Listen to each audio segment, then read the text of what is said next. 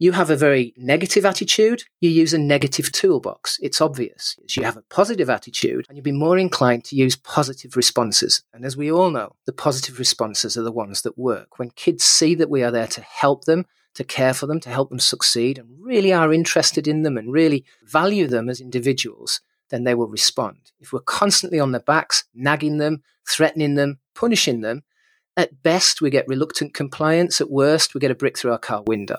Welcome to the School Behaviour Secrets podcast. I'm your host, Simon Corrigan. My co-host is Emma Shackleton, and we're obsessed with helping teachers, school leaders, parents, and of course students when classroom behaviour gets in the way of success. We're going to share the tried and tested secrets to classroom management, behavioural special needs, whole school strategy, and more, all with the aim of helping your students reach their true potential. Plus, we'll be letting you eavesdrop on our conversations with thought leaders from around the world, so you'll get to hear the latest evidence-based strategies before anyone else. This is the School Behaviour Secrets podcast. Hi there, my name's Simon, and welcome to episode 46 of School Behaviour Secrets. Some people say we're too emotionally immature to host a podcast on behaviour and kids' social, emotional, and mental health needs. And to those people, I say, my dad could definitely beat your dad in a fight. I'm joined as ever by my more emotionally stable co-host, Emma Shackleton. Hi, Emma. Hi, Simon. Emma, I'm never one to break with tradition, so I'd like to start the podcast by asking you a question. According to a survey of 1,000 parents a few months back, what are the key life skills most adults wish they'd been taught at school?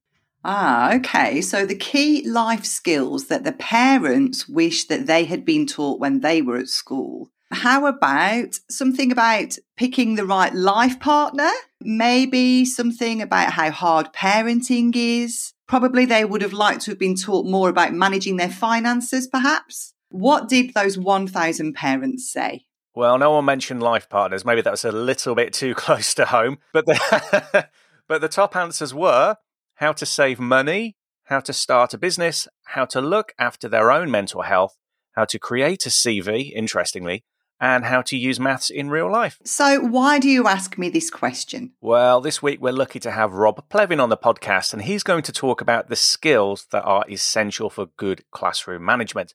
That's how we as adults manage the whole class. And when I speak to many teachers, they say these are the exact skills they wish someone had taught them during teacher training and their early career, rather than having to pick them up through painful trial and error. So Rob's going to share some practical strategies for managing classroom behaviour, and he talks about a mindset shift that makes all the difference when it comes to managing behaviour, which is really interesting. Sounds good. But before we press play on that interview, I've got a small favour to ask. Please share this episode with one or two colleagues that you know so that kids in their classrooms can get the help that they need. All you've got to do is open your podcast app, hit the share button, and send a direct link by email, messenger, or however you like to communicate with your friends. And now, here's Simon's interview with Rob Plevin. Today, I've got the pleasure of welcoming Rob Plevin to the show. Rob is an expert on classroom management and managing student behaviour.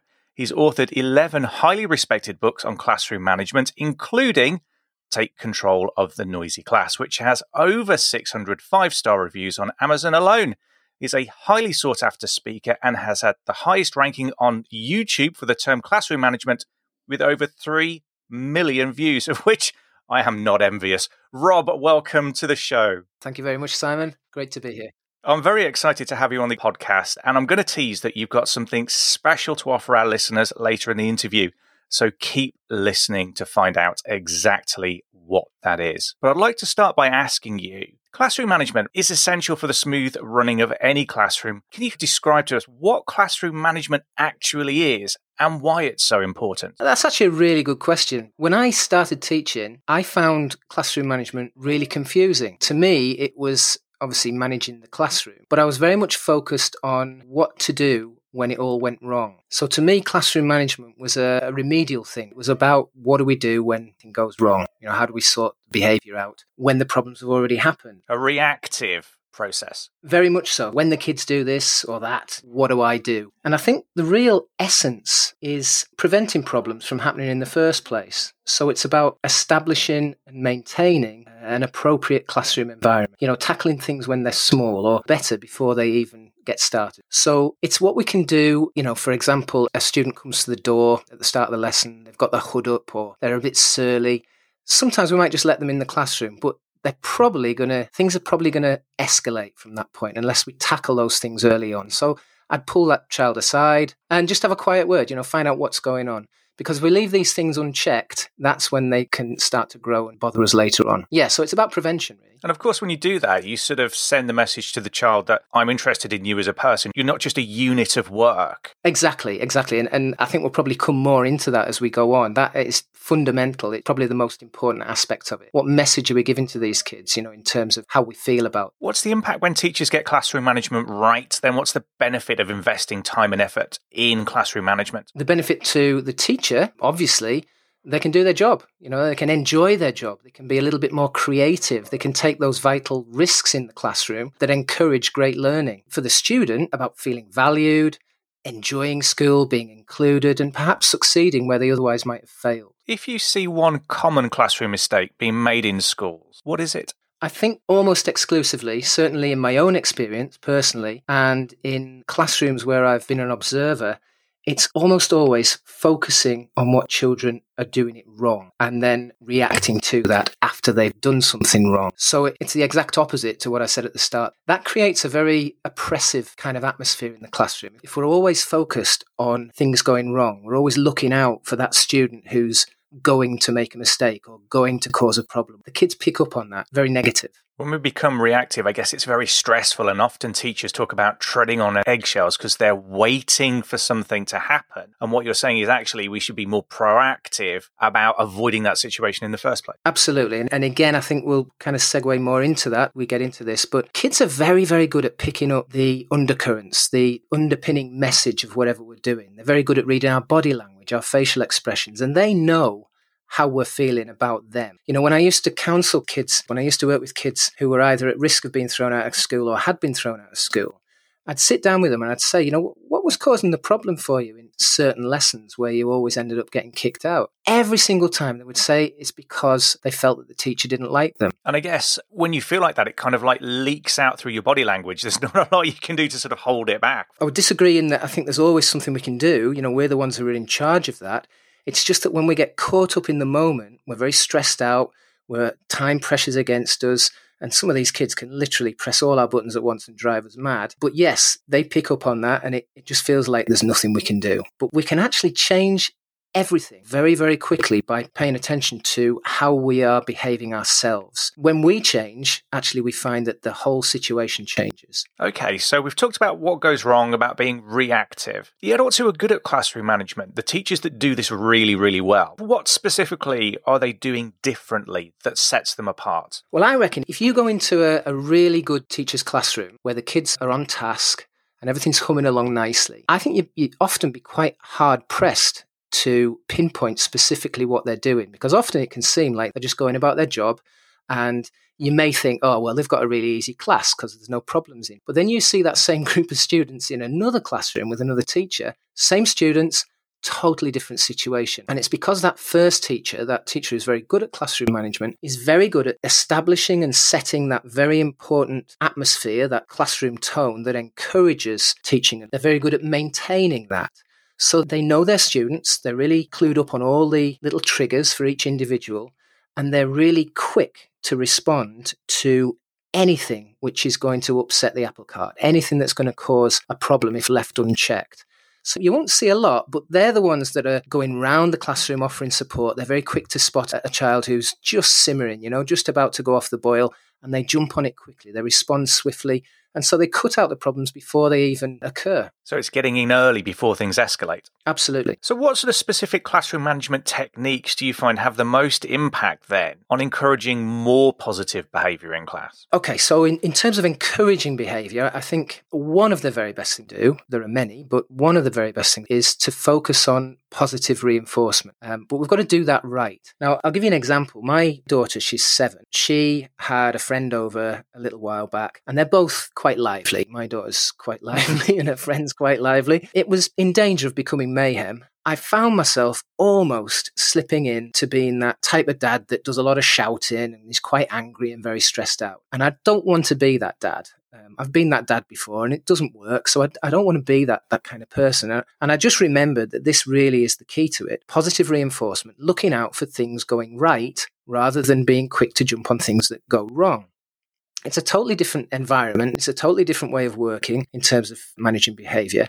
And it brings very, very different results. So basically all I did was, as soon as I saw the slightest improvement in either of them or either one of them doing something right, I immediately praised them and thanked them and said, you're making the day go really, really smoothly. You're making everything wonderful by the way you're behaving. And immediately the other little girl wanted that positive attention. She wanted that positive reinforcement. And the behavior changed in an instant. Kids love to please. They love to do the right thing when it's acknowledged and when it's reinforced. So it was really just about paying attention to them doing anything positive. I've got to apologise for my dog. He's desperate to get on the interview. Every single time we do anything online, he's there in the background. He's more than welcome. I gave strict instructions to my family to keep the dog quiet. They need to do some praise with him, you see. He'll respond to that. But yeah, so when we switch to that watching out for them doing something right, it's miraculous and amazing. It never ceases to amaze me how quick they respond and how quick they change. So positive reinforcement has to be done right, because this is really important. Years ago, when I was teaching in special schools, there was this directive that came round from senior staff saying, we really need to address positive atmosphere in our classrooms. We need to do more to establish and maintain this positive language and positive environment. So from now on, you need to be using far more positive language than negative. So we want a lot more praise and a lot less criticism. So you got this situation where support staff were going around literally with a checklist, and they were putting a check mark on a piece of paper every time a member of staff said anything positive, such as well done, that's great, excellent. And a little cross every time we said anything like, don't do that, not that. So any negative got a cross and any positive got a tick. And at the end of the lesson, the support staff were going, this is incredible. We've said like 80 positive phrases compared to 5 negatives. Isn't that brilliant? But actually what was happening was that we were paying all our attention to volume and quantity. And it was all about how many positive comments can you say? So you got these wishy-washy throwaway comments like excellent, well done, brilliant. And staff in many cases weren't even looking at the students they were talking to. They were so concerned with getting through the lesson and saying a load of positive comments that they didn't really pay attention to the kids, and the comments didn't really hit home. And so consequently, it had very little effect. Praise has to be really authentic. It's got to be from the heart. Real authentic praise comes from the heart, and it goes straight to the heart as well. So if we notice what a student's done, if we notice they've done something right, and we jump on that and acknowledge that, then we will see differences. And we see it very, very quickly. And it doesn't have to be a huge thing. Just thanking a child for holding a door open, or, in some cases, actually bringing a pen to class. They are very small things, but if we just let them go unacknowledged, then what's there to make them do it again? Behavior is reinforced. And we get what we pay attention to. So if we're constantly saying, not that way, this way, and don't do that, do this, and don't do that, then we're not going to get the positive change that we're looking for. Can I just unpack one thing, actually? I just wonder if you've got any sort of strategies or advice. You said it's very easy to slip into this reactive, highlighting the negative. We need to be intentional about our practice if we want to change it and encourage more positive, authentic praise in the classroom. How do we change that as the person in the front of the room? Actually, you're dead right to unpack this, because I think in any training situation, as a trainer, we're very quick to say this is what needs to be done. But oftentimes we don't say this is how you do it. Now, we can talk about changing behavior on a superficial level, i.e. on the behavior level. And we do it with kids by reinforcing it through praise and through reward and things like that. But with adults, how indeed do we get them to change their behavior? It's a bit like making a New Year's resolution to lose weight or go to the gym. And seldom does that habit get ingrained, unless we're really committed to it and we put everything else on hold and we really diligently say, right, I'm going to lose X pounds or whatever. Focus is a big part of it, but I think we've got to get underneath what actually drives our behavior. And this goes for kids as well. It's our emotions, it's our feelings, it's our beliefs, and it's our attitudes that lie underneath our own behavior. So if we have the attitude, for example, that these kids are frustrating, time-consuming, really annoying, unteachable, and really bad, then our behavior in terms of the responses that we use, in terms of the strategies we use and the tools we use to manage them is going to be very different to having an attitude of care, support, dare I say it, love, and actually wanting these kids to succeed.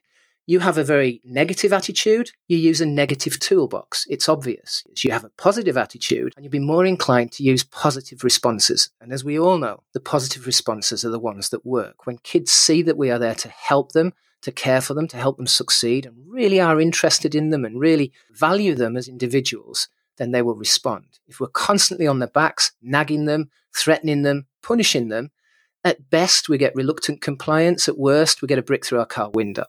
I've seen that happen times in some of the centres I've worked in. So if we're going to make the changes, it really starts with our attitude. And I'll give you one really good way to, in fact, I'll tell you about the way to find that out later. I'm going to keep that one back because it's game changing. I'd just like to take a pause for a moment and say that if you're finding this podcast useful, then you're going to love what we've got waiting for you in our Inner Circle program. The Inner Circle is your one-stop shop for all things behaviour. It's a comprehensive platform filled with videos, resources and behaviour inspiration to get you unstuck with classroom behaviour. We've got training resources on de-escalation, supporting kids with anxiety, support strategies for conditions like autism, ADHD and PDA, practical ways of helping pupils deal with strong emotions, assertive behaviour management techniques for managing the whole class, setting out your classroom environment for success, resetting behaviour with tricky classes, and more. Our online videos walk you through practical solutions step by step. And just like Netflix, you can turn an Inner Circle subscription on or off whenever you need to with no minimum contract. Plus, you can now get your first 7 days of Inner Circle for just £1. Get the behaviour answers you've been looking for today with Inner Circle. Visit beaconschoolsupport.co.uk and click on the Inner Circle picture near the top of the homepage for more information. Which technique do you think has the most impact on managing negative classroom behaviour? I would say, without doubt, it's the relationship. So the relationship that we have with our children, the relationships that we build in the classroom. So not just the teacher-student relationship, but the peer relationships, that whole classroom camaraderie is really essential to rectifying behaviour problems and encouraging more positive. I believe it's the single most important aspect, actually, of classroom management, teacher-student relationship. There's a saying in marketing that people will only buy from you if they know, like, and trust you. And if we look at teaching and working with kids, it's actually true too. You know, kids are going to behave better work harder for a teacher that they know, they like, and they trust. It's a basic human need to be connected to others. We're pack animals. And so if you're aloof and you don't really want anything to do with these kids, your view is that they should just be taught and they should sit down and quiet and just listen to you because you've got all this knowledge to impart and nothing else, then you're not going to get the same results as a teacher who really wants to get to know these kids, really values them as individuals, puts the relationship at the forefront of their practice. And I guess if we all think back to a teacher who influenced us or, inspired us from the past, that's someone who took interest in us as an individual. There was a form of connection there. It wasn't just business. We felt they cared about us in some way. Absolutely. Yeah, 100%. I mean, I can remember back to my favourite teachers at school. Well, the only teachers I respected, actually. I had a rough ride through the education system. I was kicked out of school, actually. The only teachers that I remember with any positive kind of memory are those that I had a relationship with, those that took that time to get to know me and who I was. With all your experience now, if you could go back in time and speak through a time portal and give a newly qualified Rob Plevin a piece of advice about classroom management, what would it be? It would absolutely be changing that attitude first. That, to me, is the fundamental strategy, if you like, but it's also a mindset shift. to move from this attitude of maybe you're tired out, maybe you're burnt out, maybe you're just frustrated, or maybe you just see these kids as, problems, then switching that to an attitude of care and support is going to make all the difference.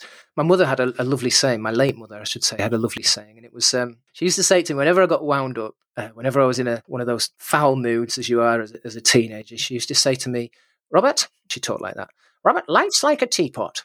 You get out of it what you put in. If you put weak tea in, you're going to get weak tea out. It's all about your attitude. And it's so true. You get back what you put in. And I learned that the hard way when I was early on in my teaching career. I didn't really put a lot in, I'll be quite honest. And it was actually a pupil who really made this apparent to me. He was a kid that I really liked and had a good relationship with. But this particular day, I was up and down like a kite, and I was really in a bad mood. And he just said to me, he said, "Sir, why are you so moody? Why are you so up and down?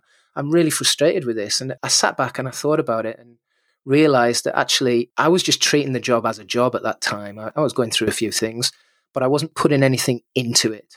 And consequently, the kids were getting really fed up and I was getting very little back from them. When I changed that, when I started putting the kids first, everything changed. Teaching became a joy. It absolutely became a joy.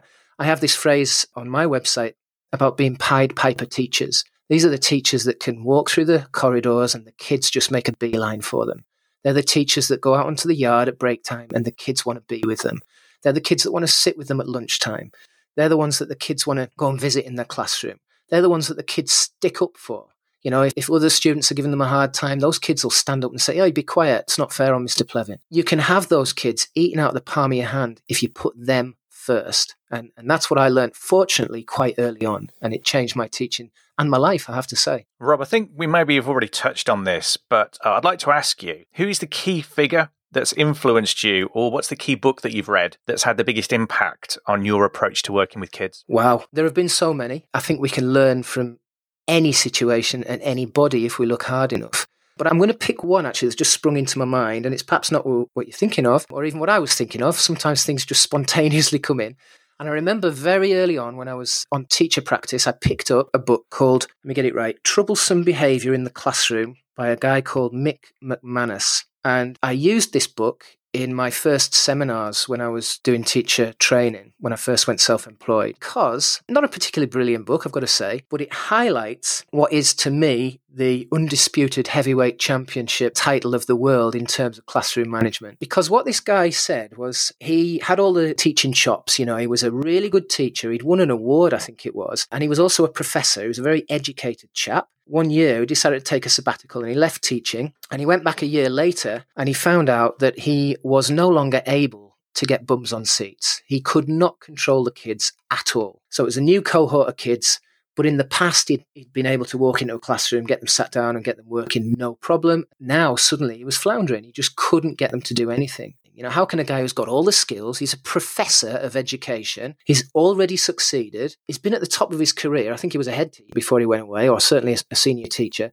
and suddenly he finds himself unable to control the kids. Same type of kids, same type of area, same type of school, and yet couldn't do anything with them. And he finally came to the conclusion that he didn't have a relationship with these kids. He'd gone away for a year, just a new face, no relationship, and he just thought he'd be able to pick up where he left off and get them eating out of his hand. The relationship has to be there. And so that book kind of highlights that for me. And like I say, it's not got an awful lot in it in terms of how to manage behavior. I found it very difficult finding anything that had a clear system for managing behavior. To me, there was a lot of confusing advice out there and still is.